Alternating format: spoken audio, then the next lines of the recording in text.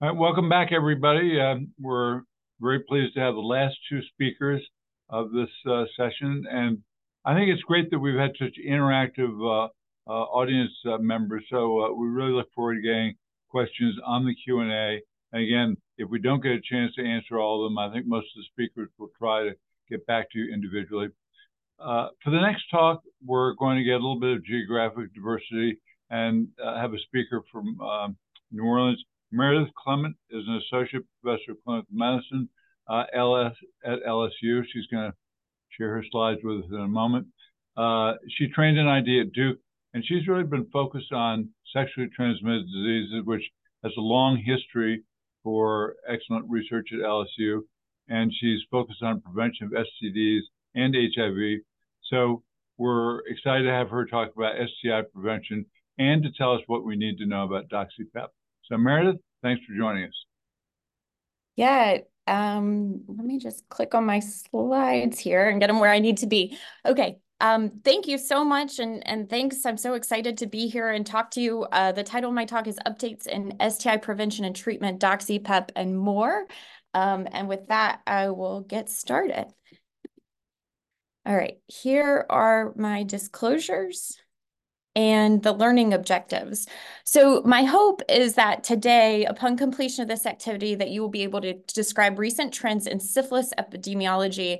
And I'm going to talk a bit about congenital syphilis because if you have been watching the news lately or paying attention to what the CDC is putting out in terms of syphilis epidemiology, you're quite aware that the rates of congenital syphilis have skyrocketed in recent years.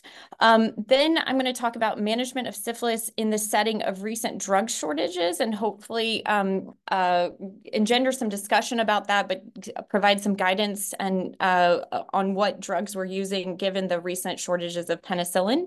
And then finally, to talk about some of the risks and benefits of antibiotic prophylaxis for STIs, particularly bacterial STIs. So 2021 data has been released by the CDC, kind of the state of the STDs. You may have seen slides like this in the past. Each year they show us what's going on with chlamydia, gonorrhea, and syphilis. And while chlamydia has kind of been stable to slightly decreasing since 2017, the rates of gonorrhea have increased by 28% since 2017, and remarkably, cases of syphilis have increased by 74% since 2017. So 2021 is the most recent year for which we have reliable data. And in 2021, we saw more than 176 cases of syphilis. And that includes more than 2,800 cases of syphilis among newborns. And as many of you know, congenital syphilis can be quite devastating. It can lead to stillbirths, fetal demise, and sadly, I think what's particularly devastating is it's very preventable.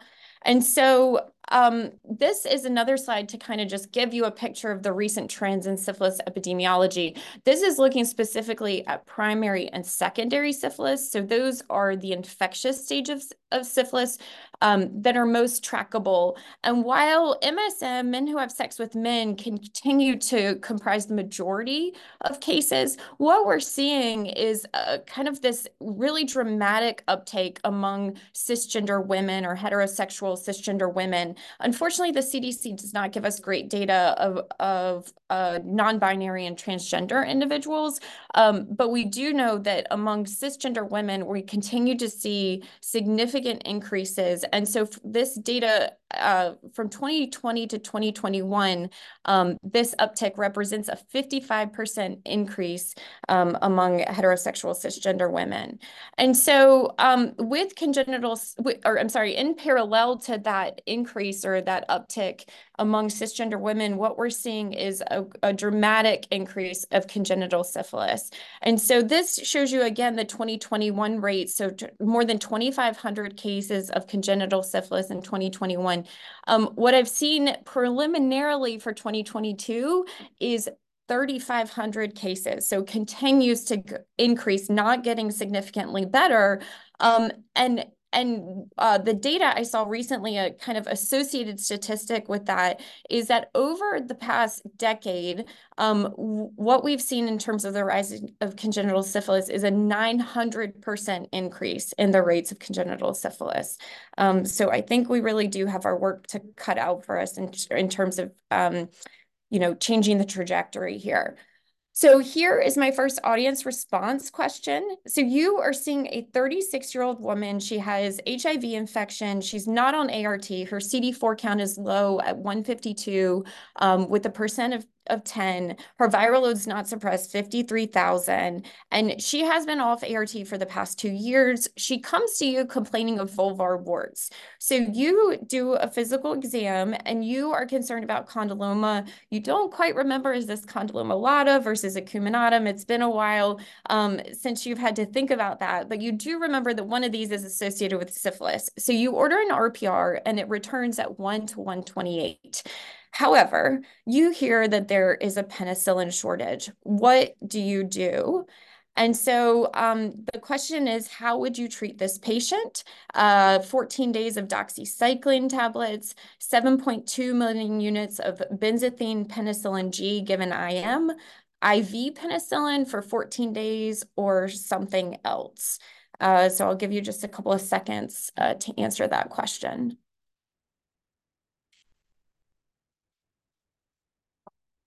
All right, let's move forward. And yeah, so 14 days of doxycycline tablets. Let me close this. So that is the correct answer.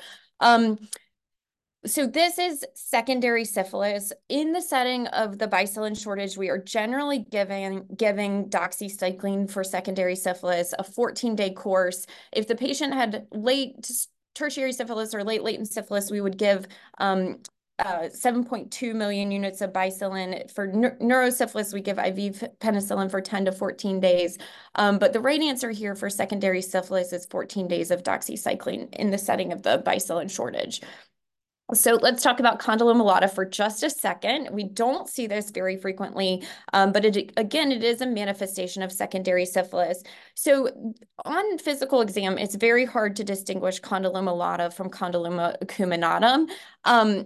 I will say that the condyloma lata are typically flatter and more moist, but again, almost impossible to distinguish without additional information. And luckily, here you had an RPR, your clinical acumen was high, and you knew to order that. If by chance this patient had proceeded with biopsy, what we might have seen on histology is epidermal hyperplasia with superficial neutrophils and this really dense or intense dermal mononuclear infiltrate. And we can kind of distinguish that from HPV-related changes on biopsy. What we tend to see is these coilocytic changes. This is just squamous epithelial cells with perinuclear cavitation, and those are what kind of is more frequently seen in condyloma acuminatum. Okay, so now to talk about the shortage of benzathine penicillin. So we know that benzathine penicillin is really the treatment of choice for syphilis. It is the only recommended treatment for pregnant persons who are infected or exposed to syphilis. Unfortunately, Pfizer is the only manufacturer of BPG in the United States, and Pfizer had a manufacturing delay from 2016 to 2017. So this is not our first rodeo. I show that just to say that, we've dealt with this before. It's unfortunate that we're dealing with it again, and we shouldn't have to, but it is the situation, the kind of reality we're facing. And so I think it's really important to know what are our alternative treatments in the setting of a benzathine penicillin shortage. So the National Coalition of STD Directors, NCSD, has tried to advocate for us as treaters or caregivers for STI treatment. And so they have urged the White House Drug Shortage Task Force to prioritize action to end the ongoing shortage of bicillin LA or benzathine penicillin G. As of this moment, we are the kind of expectation is that shortage will not resolve until the second quarter of 2024. So for now, we do need workarounds. The CDC, if you go to their website, they do offer guidance about what we should be doing in the setting of the BPG shortage. And so, first of all, monitor doses very closely and request additional doses when needed. I'm going to show you some data in a second about how those additional doses aren't always provided when needed, but we should be at least monitoring them carefully. Secondly, preserve BPG for pregnant persons with syphilis diagnosis or who have been exposed to syphilis.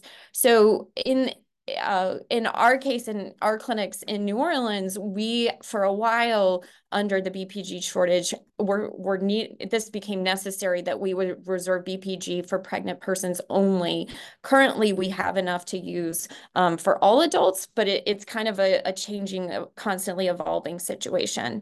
And then just a reminder, or kind of re-emphasize the need to stage appropriately to avoid unnecessary use. So we always want to do a very thorough physical exam to maybe look for chancres that have gone unnoticed by the patient, in which case we could treat for primary syphilis and avoid additional unnecessary doses of benzathine penicillin G. Okay, so here is a survey. I mentioned NCSD, again, as an entity, the National Coalition of STD Directors. So they have sent out surveys in August and then again in November to survey clinics nationwide that provide STD care, to ask them how the benzathine penicillin shortage has impacted their clinics. And kind of the conclusion is that the bicillin LA shortage is having a widespread and direct impact on sexual health clinics getting the drug they need for patient care. And so just to give you a little bit of the data, I looked at the first survey a while ago, and it was already kind of remarkable how many clinics were having trouble with this. But the numbers have only exacerbated between August and November. So this continues to be a persistent problem. But right now, 46% of clinics are reporting that they've had attempted to order bicillin LA, but the drug was not available. 55% of clinics have had orders completely unfilled. And then 40% of clinics have had their bicillin LA orders delayed in the past 3 months. And then I just want to highlight a really statistic from this survey that I found pretty remarkable, was that only 56% of clinics could say that they were able to get pregnant patients treatment within 1 week. So that means 44% of clinics are not able to get pregnant women and other persons treatment for syphilis within a week. And we know that there's an urgency there when it comes to pregnant persons and treatment of syphilis. Okay, so what are our alternatives here? And I just show this as systematic review. This was something that I published with a couple of colleagues now almost a decade ago. And one of the reasons I wanted to highlight it is because really very little has changed in the past decade regarding alternatives for syphilis treatment other than benzathine penicillin G. And then I also just wanted to talk about some of the gradings we gave the alternative treatments, because we graded using the American Heart Association classification to rate the quality of evidence. And again, not much has changed, although I will give some updates regarding some recent studies. So here is a table that we published, and I really just want to highlight here the therapies that received a grade of evidence A were sort of few and far between. So BPG for the treatment of early syphilis, meaning primary and secondary syphilis, and then also BPG for early latent syphilis. And then also azithromycin did receive a grade A treatment, but I think most of us know that we really don't use it. It's not recommended to be used in the United States for treatment of syphilis because macrolide resistance approaches 50% here. I will highlight that doxycycline received a grade B. We really tend to use doxycycline based on our many decades of experience with it and kind of monitoring clinical outcomes. But really the data is mostly retrospective cohort studies that support its use. And so I will show you kind of in the recent years, this is more publications that have been published 2016 to 2022. And the kind of punchline here is that this is all reassuring data. All these retrospective studies really kind of offer us reassurance that doxycycline is a reliable alternative to benzathine penicillin G. Let me go forward for a second. And then just to kind of show you some newer studies, a couple of these are more randomized trials, but small, looking at alternative agents. But I just wanted to highlight them because they've been published in recent years. So the first was a brief report published in CID, or Clinical Infectious Diseases, looking at cefixime for the treatment of early syphilis. And so this was 400 milligrams twice a day cefixime versus BPG for 10 days. I'm sorry, the cefixime was 10 days versus a single dose of BPG. They called this a randomized open label non-comparative pilot study. It was only 58 participants, and actually in the per protocol analysis, it was only 30 participants, so that's 15 in each arm. In the per protocol analysis, the response rate was pretty good, 93% with BPG relative to 87% with cefixime. In the attention to treat analysis, they had a fair number of loss to follow up. So the results were not quite as good, 81% BPG versus 57% with cefixime. And then kind of also another relatively recent study, 2015, high-dose oral amoxicillin plus probenecid, highly effective for syphilis in patients with HIV. I mostly highlight this. This is a retrospective study without a control group, but really just to highlight the overall efficacy of this arm was 95.5%. And this is in all patients who had HIV. Again, they got a higher dose of amoxicillin, 3 grams, and then probenecid as well. And so that led to this other study that was very recently published in September, looking at high-dose amoxicillin, again, 3 grams with probenecid versus low-dose amoxicillin monotherapy for treating syphilis. Again, all patients in the study, or all participants, had HIV infection. It was 112 participants who were randomized, so 56% in each arm. Kind of typical to these studies, they looked to assess the primary outcome. They looked at serological cure, so a 4-fold decline in titer at 12 months, and the response was 90.6% in the low-dose amoxicillin group versus 94.4% in the combination regimen. So again, very relatively high. I do want to highlight that both of these studies, the one I just presented and this one, both were studies that took place in Japan, where they do often use this regimen because they really have poor access to benzathine penicillin G. And this regimen is the amoxicillin plus probenecid regimen is in the UK guidelines as an alternative therapy for the treatment of syphilis. Notably, in this study, the low-dose regimen did not show non-inferiority to the combination regimen, but the authors sort of argued that both of these efficacy rates are quite high, so we should consider it as a potential treatment for syphilis. All right, now moving into STI prevention, hot topic here, doxycycline post-exposure prophylaxis. So kind of going back to where it all started, this is the IPERGAY-OLE open label extension study. The results of this study were published by Dr. Molina in Lancet ID in 2018. So the folks who qualified for this study were anybody who had been entered in the IPERGAY PrEP study.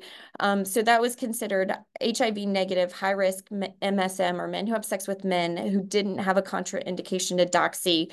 They were randomized 1-to-1 to get on-demand PEP with doxycycline within 72 hours of sexual activity versus no PEP. There were 232 participants, and they were followed for about 9 months. And here are the results. So there was a significant decline in the time to first STI or in the hazard ratio, looking at time to first STI when you consider all STIs. So this was gonorrhea, syphilis, and chlamydia. When looking at gonorrhea specifically, so France, where this study took place, has a high rate of tetracycline resistance with gonorrhea. So there was actually not a notable difference in the PEP versus no PEP arms. But for syphilis and particularly for chlamydia, there was a dramatic drop in rates of both of these STIs. Okay, so now moving into the DoxyPEP study. So this study was initially presented at AIDS 2022 by Annie Lukemeyer. It was subsequently published in the New England Journal of Medicine recently. And this study took place in Seattle and San Francisco. The investigators plan to enroll approximately 780 participants, so half living with HIV, half HIV negative on PrEP. It was all men who have sex with men and transgender women. It was 2-to-1 randomization, DoxyPEP or no PEP. I will say the study was stopped early, so they didn't quite reach these numbers. The study was stopped early by the DSMB because of efficacy signal for DoxyPEP. Kind of the inclusion criteria listed here. They did quarterly 3-site gonorrhea and chlamydia testing. So just to kind of go over the outcome for this study, it wasn't your typical STI incidence rate, so number of infections over 100 person years. What they did is looked at the proportion that had an STI per quarter, so at each kind of 3-month testing interval. And they also did resistance testing. So they tested samples for gonorrhea, Staph aureus, and commensal Neisseria species. And that was done for both arms. So here is the results of the primary endpoint. So looking again at these quarterly visits with at least one STI. First, on the left, the PrEP arm taking PrEP. So you have a really pretty dramatic difference in the percent diagnosed with an STI, 10.7% in the DoxyPEP arm versus 32% in the standard of care arm. That's a reduction of about 2/3. And the absolute difference is 21.2 percentage points.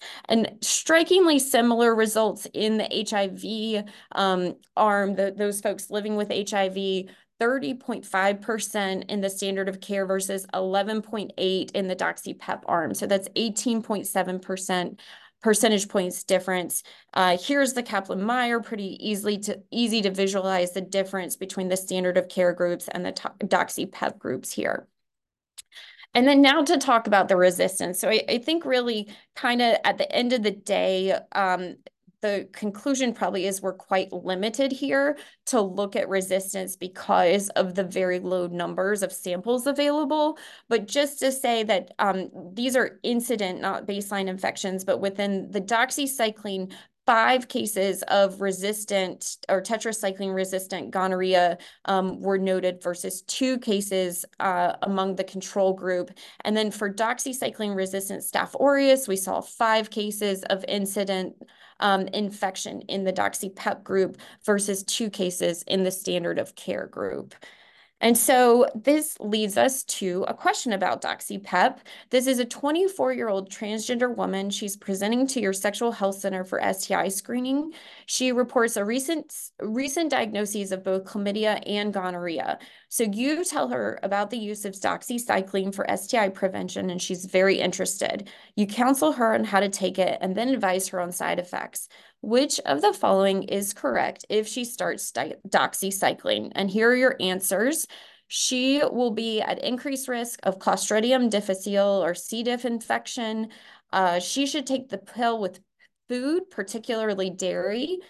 She may experience GI symptoms as a side effect. Or D, the medication can cause esophageal injury due to its high pH. And I'll give you just 1 second to answer those. All right, let's see the results here. And 84%, great. So she may experience GI symptoms as a side effect. She won't be at increased risk of C. diff. I'll show you some data about that in a second. she can or maybe should take the pill with food to minimize the GI side effects or the GI symptoms, but not take it with dairy because that will interfere with absorption. And then finally, the medication can cause esophageal injury. We know that. We always advise patients to take it with a full glass of water and to remain upright for 30 minutes after they take it. But that's due to its low pH, not its high pH. So I could not fool you guys here. So let's talk about some of the side effects from the DoxyPEP study for just a moment. So nausea was a bit more common, 6.7 versus 3.2%, but vomiting was not. Diarrhea was also a bit more common, 12.1% versus 9.2%.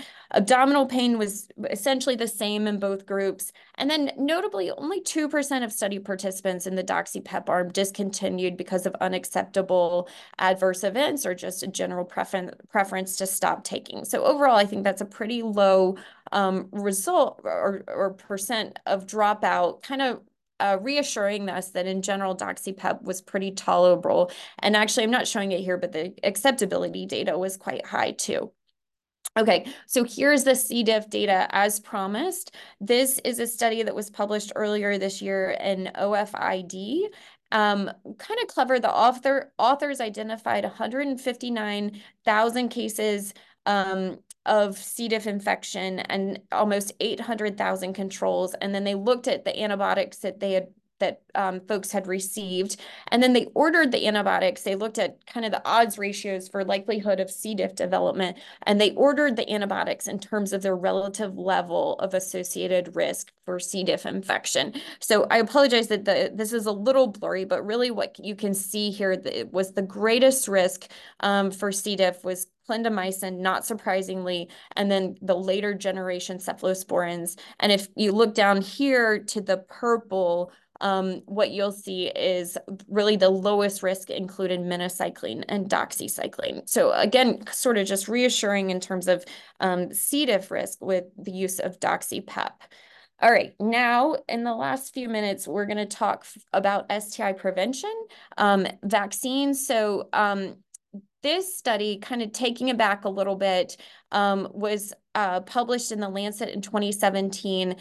Again, a really clever design here where New Zealand had initiated a global campaign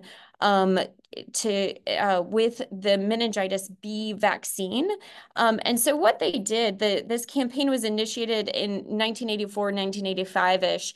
And so as that campaign was vaccinated, you can see kind of the left panel here is more and more proportion of the population being vaccinated. And then they waited till these infants had been vaccinated 20 some years later when they became sexually active and started acquiring STIs, and they looked at STI rates. And so a case was anyone with gonorrhea, a control was anyone with chlamydia. And what they found was that vaccinated folks were much less likely to be cases than controls, and showing this adjusted odds ratio of 0.69. So approximately 30% reduction in gonorrhea in this vaccinated population. And so kind of that paved the way for additional studies. This is the ANRS Prevenir sub-study. I could have mentioned it earlier on DoxyPrep, but it was a really interesting design, a factorial design, where they looked at DoxyPEP together with meningitis B. Folks who entered the study were randomized 2-to-1 DoxyPEP or no PEP and 1-to-1 meningitis B vaccine or no vaccine. And then, of course, the outcome was STI incidence. So this study also kind of confirms the use of DoxyPEP to prevent chlamydia or syphilis infection. It actually kind of surprisingly, I'm not showing it here, but there was a reduction in gonorrhea cases as well. What I want to show is that they initially at CROI last year thought that there was a reduction in gonorrhea with the meningitis vaccine compared to no vaccine. But notably, there was a press release in May of this year that the final analysis may modify interim results. And so we really need to stay tuned. We don't think that there's this reliable data that was presented, and we'll stay tuned for the final results regarding meningitis B vaccine.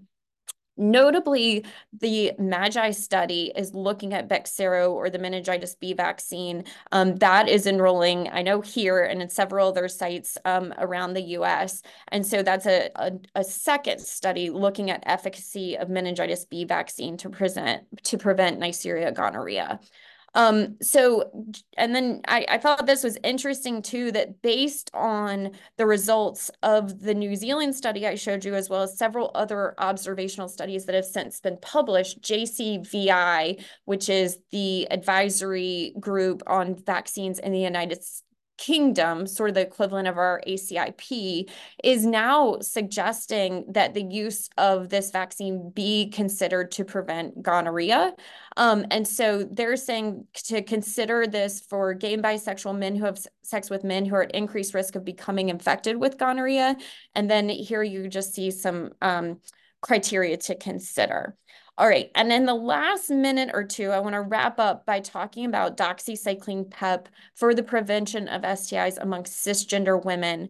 So some of you may be aware of this study. The results are, I think, unfortunate and sad for many of us in the field, but maybe leave some room for additional investigation in the future. But I think it's important to think about cisgender women bearing the highest burden of morbidity and mortality from bacterial STIs. I opened the talk thinking about congenital syphilis as a result of or in association with these really increasing rates of syphilis among cisgender women. And so as we may know, the sequelae of STIs in women are notable: PID, chronic pain, infertility, pregnancy complications, and HIV acquisition. And so here, kind of just cutting to the chase here, the time to incident STI was really no different for women in the DoxyPEP versus the standard of care arm. I will say that there was subsequent data presented at the HIV and STI World Congress in July looking at the adherence to doxycycline-PEP in this group. So despite the fact that reported adherence was very high, they did surveys and women reported taking it. There was a bit of a disconnect when they looked at a random subset of 50 participants. And if you can kind of look at this first bullet, 56% of participants had doxycycline detected at least once, which means 44% of this subset had no doxycycline detected at all throughout this study. So I think there's room for further investigation here. And I think we all remain a bit hopeful, or maybe very hopeful, that future studies show efficacy of DoxyPEP in cisgender women. I think I'm a bit running really close to time, so I'm just going to wrap up here, just showing the CDC does offer some guidance on doxycycline as PEP. We are waiting kind of official full guidelines. They did issue these for public comment in October of 2023. That time period to provide comment wrapped up in November. So we're waiting to see final recommendations from the CDC advising on the use of doxycycline as PEP. And then just close, if anybody has time to read this kind of review article by Grant et al. That was published in CID in 2019. It's a little dated now, of course, with these newer studies, but it really kind of just goes over some of the risks and benefits and kind of considerations in rolling out DoxyPEP and kind of what it means in terms of, things we need to consider for the microbiome, side effects, risk compensation, cost, and resistance implications. Okay, and with that, I will turn it over for the Q&A session. Great, Meredith. Thanks for a great review. There are a couple of questions, but let me ask you a question that the last 40 STI experts I talked to couldn't answer. So I'm interested in what you think. And that is, for syphilis, gonorrhea, and chlamydia, we have great tests. We have cheap drugs. We know how to prevent it. Why haven't we been able to control this for the last 500 years? Yeah, syphilis specifically, the rates just keep climbing. We did reach that nadir in 2000. We were all very excited that maybe we would I think some people use the E word, eradicate syphilis. And then unfortunately, since then, rates have just gone up and up. I think, I will say as I'm a huge PrEP advocate and U equals U staunch supporter and talk to all my patients about it. But I think just over the last 2 decades, we have seen with kind of this urge for, more sex positivity and decreased condom use. I think it just drives STI rates in the direction we don't want to see them go. And so now we have these potential prevention options, but implementation can be challenging, of course. But, I think people are always going to have sex. That's the bottom line. And people don't like condoms. That's the other bottom line. All right, Clement, there's a related question from a lady, Candy, as to what's driving the increase in STIs. So I guess your answer is failure to use condoms and a lot of sex. That sounds about right to me. Yeah. All right. There's a comment from Ray Corin about a benzathine preparation that's available from Spain. Do you know anything about that, or want to make any comment as to whether that's going to impact availability in the United States? So I have not, I've not been made aware that that's a potential option, and I haven't seen anything. I kind of monitor that NCSD website. I haven't seen anything about it there. It doesn't mean it's not coming. We do desperately need other manufacturers, right? Because like I showed this, we've dealt with this before, having only a single manufacturer, Pfizer, for bicillin, I think is a big problem. Yeah, well, that's clearly a problem with so many different medications in this country. Um, could you just review quickly again the dose and timing of DoxyPEP? Yeah, Can you DoxyPEP. flash So that it's up? Yeah, so the way it was studied in the trial was 200 milligram dose, taken, you know, within 24 to 72 hours, which I think confused people because they thought, well, should we be waiting more than 24 hours? Kind of what everybody is going with now is just take it as soon as possible after sex, up to 72 hours, but sooner is better and really no more than one dose per day. So even if someone's having sex multiple times per day, just one dose per day. And what do you think the uptake in clinics around the country is? Do you think people are adopting this, or is this still slow to become popular? Yeah, so San Francisco as the earliest adopter has great data on tons of patients in their clinic who, I mean, thousands, I think, who are on DoxyPEP. So I really think it's very regional. In the kind of the West, Pacific Northwest, it's certainly happening more frequently. I'm in the South. I have colleagues I've talked to in the South. We're all doing it in some cases and offering it to patients, but I think it's a much slower uptake. I also actually think a lot of it might have to do with sort of the education level and savviness of the patients. So in San Francisco, where patients are reading all about this all the time, they come in asking for it. I really have had very few folks come in and ask. It's more me telling them about it. And so I think that's sort of a shame, and it's probably a lot is on us, right, to kind of raise awareness that this isn't a strategy. We do have PrEP clinics here who are and within our HIV clinic, we are offering it quite frequently now, but it's been a slower uptake. Is there ever a chance of having a point of care syphilis test? Yeah, so well, there are two rapid tests right now, right? The syphilis health check and the dual combination test that's HIV and syphilis together. The limitations of those are that they're treponemal tests only. So they're really not helpful if someone has a history of syphilis, because if someone has a history, that test will likely, not always, but likely remain reactive for that person's lifetime. And so what needs to happen is a send-off RPR or titer. Yes, there are lots of diagnostics in the works, and they all have kind of some limitations, and I don't think they are going to be available anytime soon. But that's all our hope. That's really what we need, is a cheap, available, accurate, quick test so that we can diagnose and treat at the point of care. Yeah, well, here's actually an interesting question about continuous antibiotics. Do you have any enthusiasm for continuous twice-a-day doxycycline for very high-risk people, especially those who get a lot of bacterial STIs? Yeah, so this is what we're calling DoxyPrep. And it gets a little confusing with HIV prep and PEP and now STI prep and PEP. But that has been studied, very small studies in the past. And it actually, there are larger clinical trials ongoing about DoxyPrep.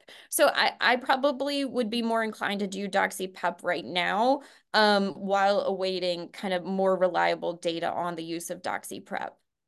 But certainly, I think that's been entertained as a good possibility. Yeah. And what about, are you actually advocating using 3 doses of benzathine for late latent, especially in people with HIV? Do you actually use up your benzathine for that? Yeah, well, recently we've been using 28 days of Doxy kind of in the setting of the shortage and really preserving those doses for pregnant persons.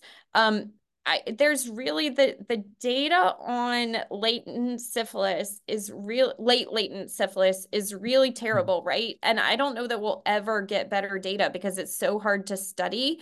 But what I'll say is that the kind of the idea is that or the theoretically the treponemes are dividing more slowly in later stages of disease, so you do, or you should need a longer duration of treatment. So I do use 3 doses. I kind of want to flip that question for a second, because what I didn't talk about in my presentation was Jody Dion Odom's data that she presented at ID Week. So historically, in the setting of HIV, some people have used 3 weekly doses for early syphilis, right? And we now know definitively that that is not what we should be doing. The rates of serologic response for in early syphilis in 1 versus 3 weekly doses of BPG were exactly equivalent. So yeah, so 1 dose for early, 3 doses for late. I follow the guidelines for that. And in terms of congenital syphilis, is there any geographic area which where most of the cases are they really spread across the United States for congenital syphilis? Yeah, so I think that with the most recent CDC data, it was 29 states who had more than 100 cases. You know, we do tend to have poor kind of maternal and infant infection rates in the South in general, or outcomes in the South in general. And I know Texas has a number of cases. We have high rates here.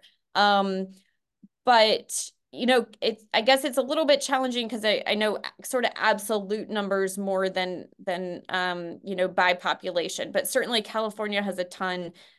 Florida, you know, I think you could probably see a map on the CDC website specifically addressing that. And the last question is from Kevin Carmichael. He said, "What would you do in your practice for cisgender women in DoxyPEP? Regardless of guidelines, what do you really do?" Yeah, so well, first of all, we're trying to get a study started. But if I have women who really are eager to take it, I think it would be okay to counsel that, you know, we don't have great data to support the use of this. However, we don't have a good reason to think it wouldn't work in women.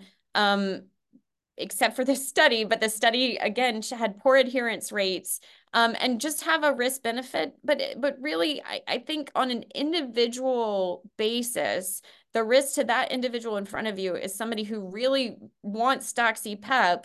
I think it would be okay to do it, and I know in San Francisco they are doing it. All right. Well, just to pin you down a little more, even if your patient didn't ask, if you had somebody with high risk, would you recommend it? As they say on TV, it's a yes or no answer. I haven't been so far. Yeah. Okay. Well, that's good enough. So, But can I just real quick, just the data from Croy, kind of looking at vaginal secretions, and kind of the rates above the MIC, it should work, right? It should. okay. Well, that's a good answer. So, okay. Well, Meredith, thanks very much for a very energetic and informative talk. So, Okay, thanks for having me. I appreciate it.